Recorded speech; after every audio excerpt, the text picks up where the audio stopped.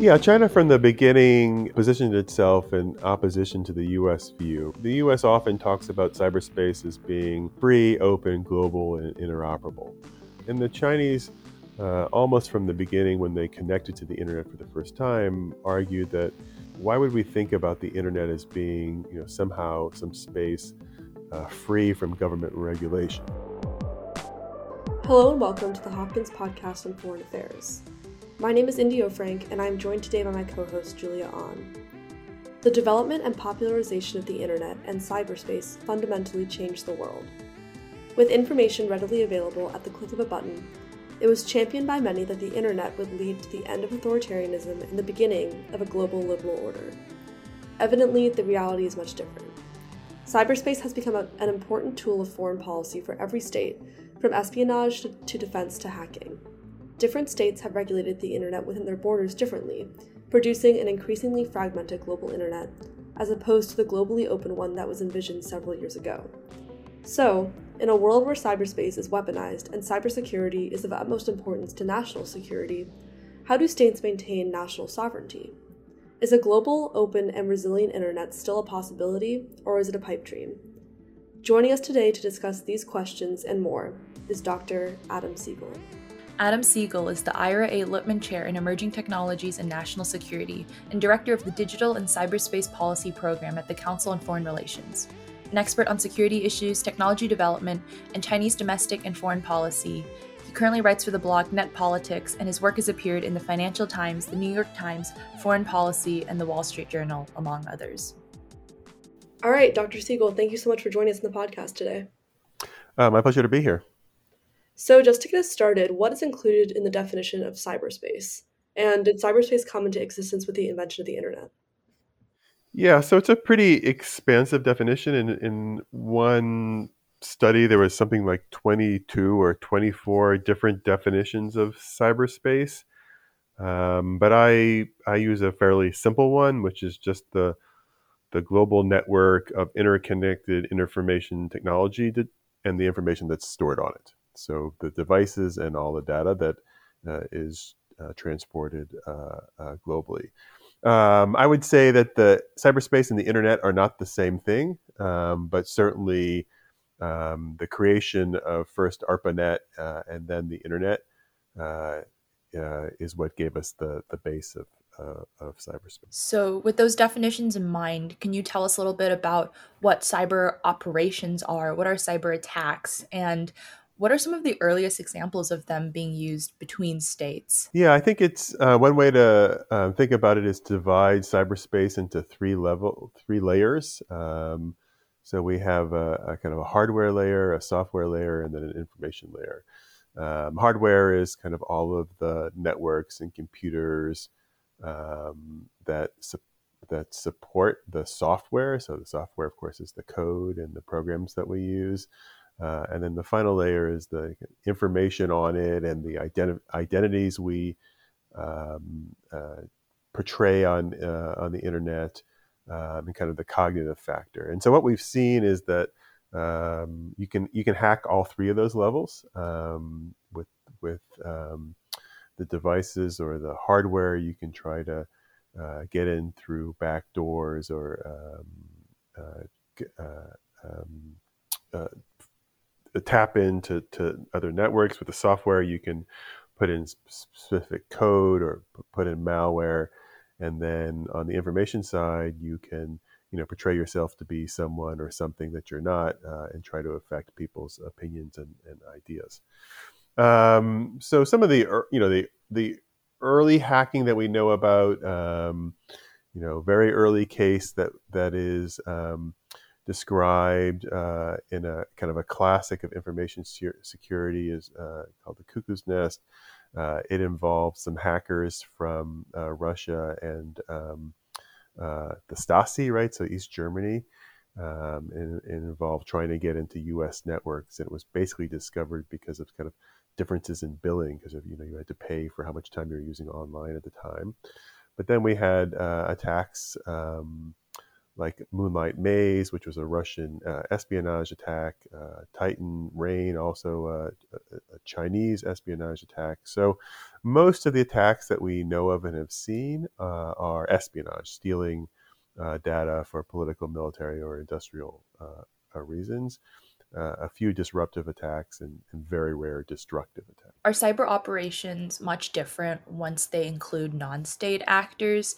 And how has the introduction of cyber operations in general in the international sphere changed the relationship between non-actors and states? Yeah, I think when people first started thinking about cyberspace and hacking, there was a sense that non-state actors, the stereotypical hacker with a hoodie in the basement, were going to be kind of radically empowered and really challenge states.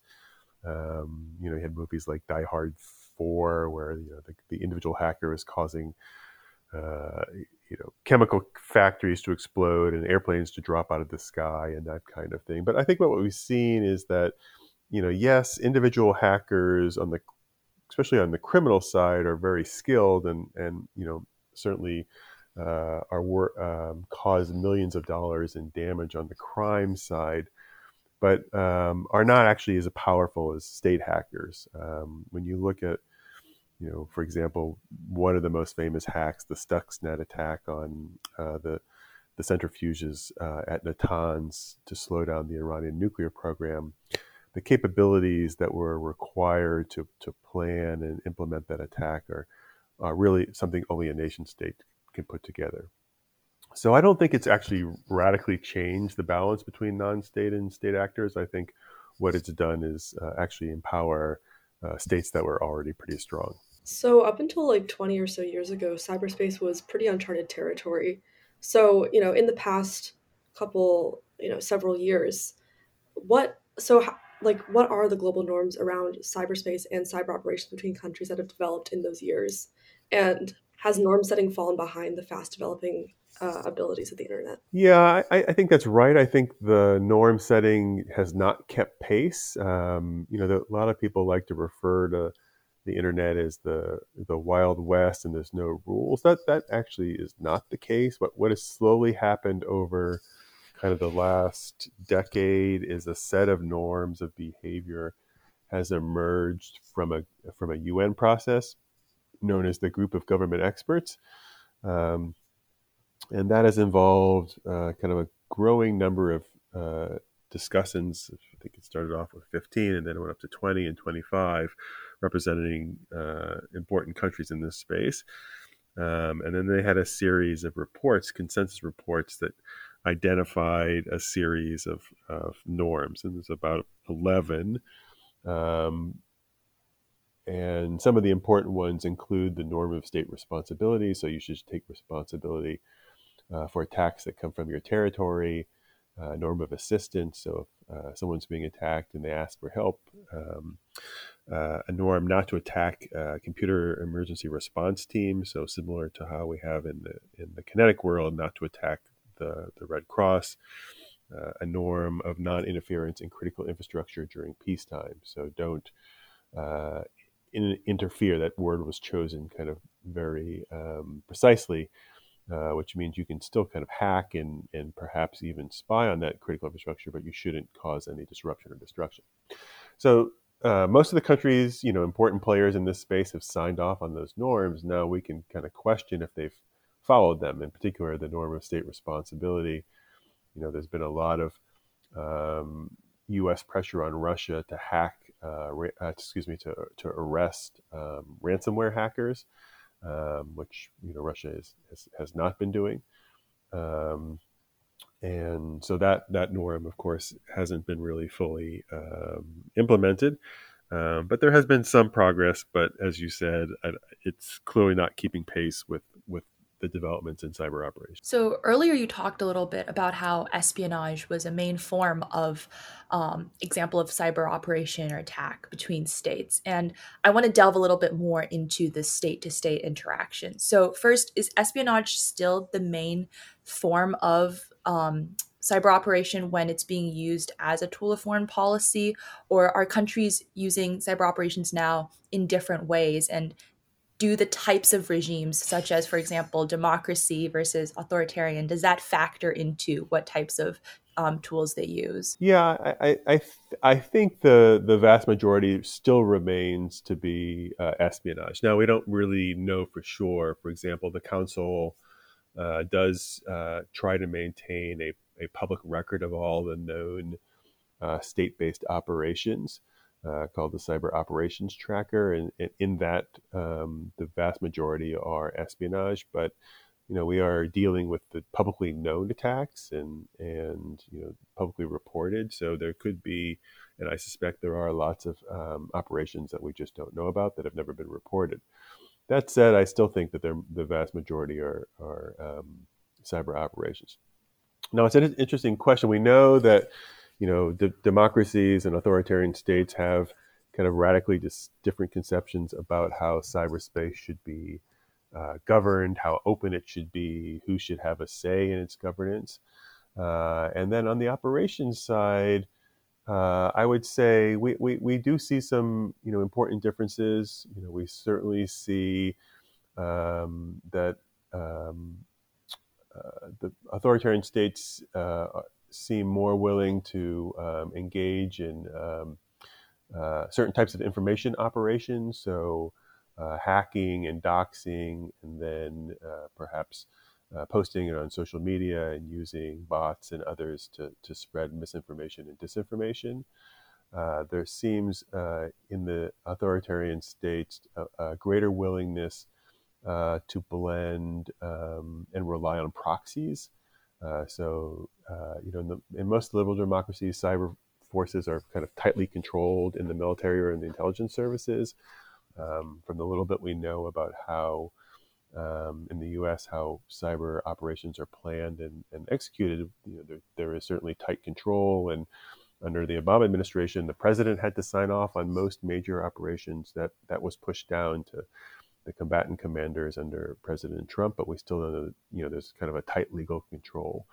But in the Iran, Russia, China, North Korea, there's greater willingness to rely on proxies, criminal hackers, and a kind of lower threshold for the use of those forces. And with that in mind, do you think the current standards of cybersecurity are they enough to combat the growing cyber threats around the world? I remember reading an article, I think on foreign affair or foreign policy, where they talked about how experts now think that North Korean hackers might be even more of a danger to global security than their rockets.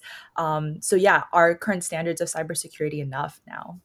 Clearly no, right? We keep on getting hit by more and more disruptive attacks. And so, both there's a kind of the set of standards that have to be implemented at home and then what we're trying to do internationally. So internationally, we've kind of already touched on some of the norms, but there's also other tools like sanctions, which haven't been all that effective, and naming and shaming, so attribution, also hasn't been all that effective. But those are some of the tools that we've used on the international level. And then domestically, you what you're trying to do is both kind of balance the incentives for the private sector to invest more and invest in the right things. How much government regulation do you need? What should the government set the standards? Should it be developed by the private sector? And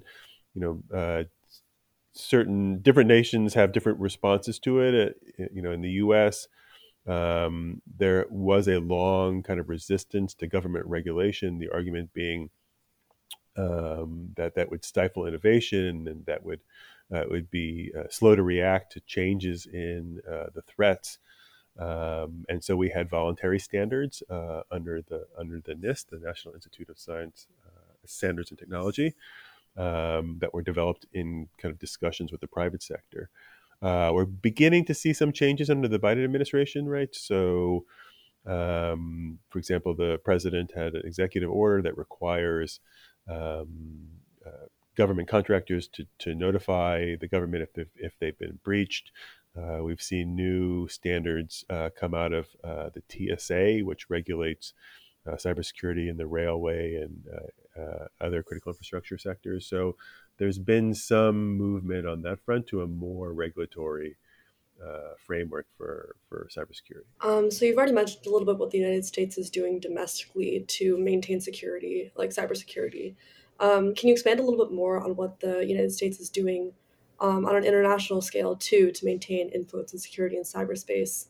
And also what additional steps you recommend on top of what the US has already been doing? Yeah, so I think the U.S. Is engaged on several fronts. So we talked about the norms front, which was the U.S. has been very engaged in the group of government experts.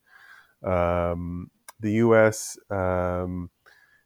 Along with many of its partners, in particular the Five Eyes partners, so its intelligence partners among the UK, Australia, and Canada, has been active in attributing attacks to Russia, China, North Korea, and Iran, and then sanctioning either the actors or tech companies that supported those actors. And this is an attempt to try and draw some red lines and describe how the U.S. will respond.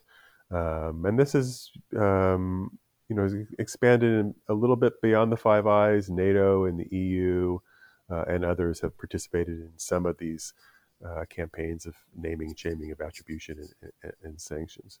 The U.S. is working with its allies pretty closely. So between the Quad, right, the working of India, Japan, Australia, and the U.S. has a cyber norms and cyber governance group. The U.S. EU Technology and Trade Commission also has a cyber discussion. So doing it also bilaterally and multilaterally. And China is a major example of a country whose vision of cyberspace differs drastically from that of the United States.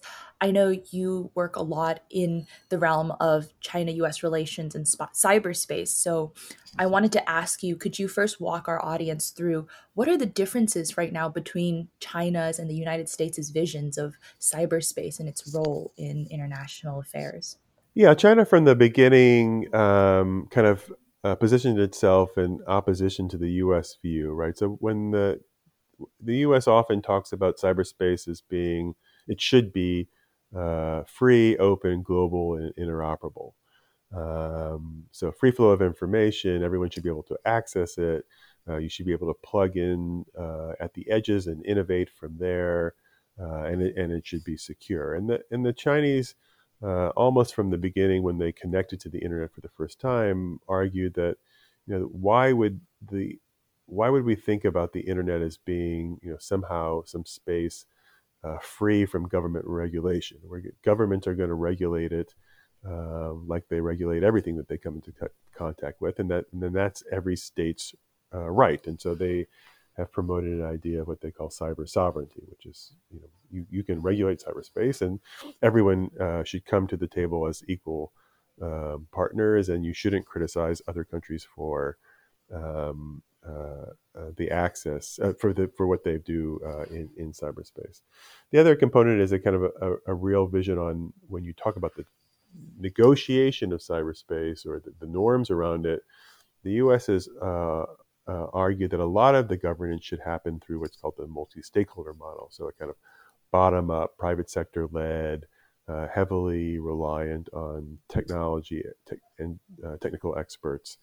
And the Chinese have said, well, that system's okay, but most of the negotiations should happen at a multilateral level between states and at the UN.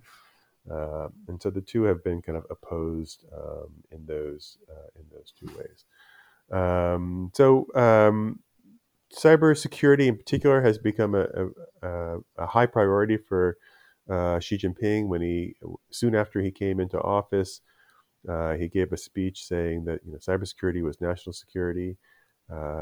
He created a new small commission, which is a kind of a top leadership group on cybersecurity, and created a new agency, the Cyberspace Administration of China. And then over the last 5 years, we've just seen a very aggressive rolling out of new cybersecurity laws, data security laws, personal information protection law, all of which are, primarily focus domestically, but have an international effect. They both affect foreign companies inside of China and how they operate, but also have a demonstration effect as other countries think about, how should we shape our cybersecurity measures, and they look at models, and they a lot of countries before were looking at Europe and the GDPR in particular, but now are also borrowing parts of it from China. And when you discuss how a lot of China's strategy is in opposition of that of the United States, what are the driving factors behind that? What causes China to have such a different vision? Well, I think the Chinese, have several main motivations about kind of how they think about cyberspace in the digital world. I mean, one is the one that we kind of think about first is usually the desire to control information, right? That the CCP believes it should dominate the narratives inside of China. It's worried about regime stability and domestic legitimacy, and so controls the flow of information inside of China. So what's known as the Great Firewall. So that is a kind of a primary factor.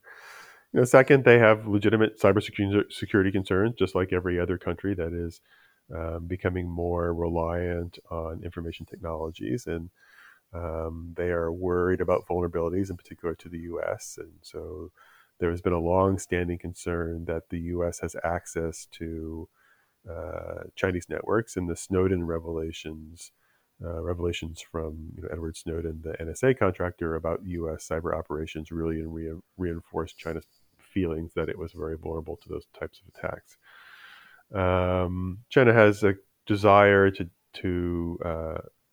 develop the next generation of technologies, and so the kind of cybersecurity and techno-nationalism kind of overlap. So you want to replace Cisco and Microsoft and Apple and other U.S. technology companies, both because you want Chinese firms in that space and you think it will make you more secure. And then fourth, China just doesn't want to, is afraid that the U.S. would kind of contain its room for maneuver, and wants to do the same to the United States. It wants to be able to kind of counter the narrative that the United States uses internationally, and so have a different international set of agreements and norms. So, despite different states having different agendas when it comes to cyberspace and the internet, why is it so important to maintain an open, secure, and resilient global internet?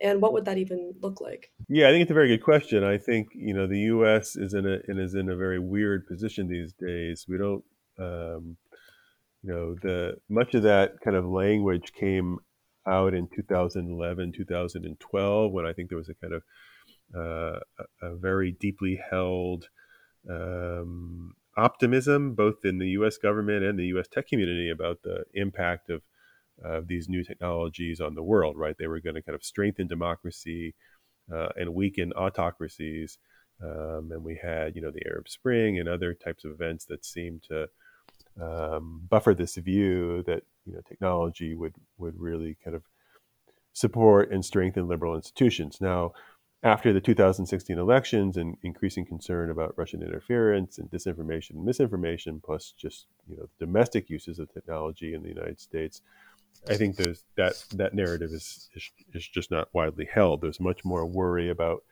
the impact of technology on democracies and the tech firms and how much power they have, both economically and politically.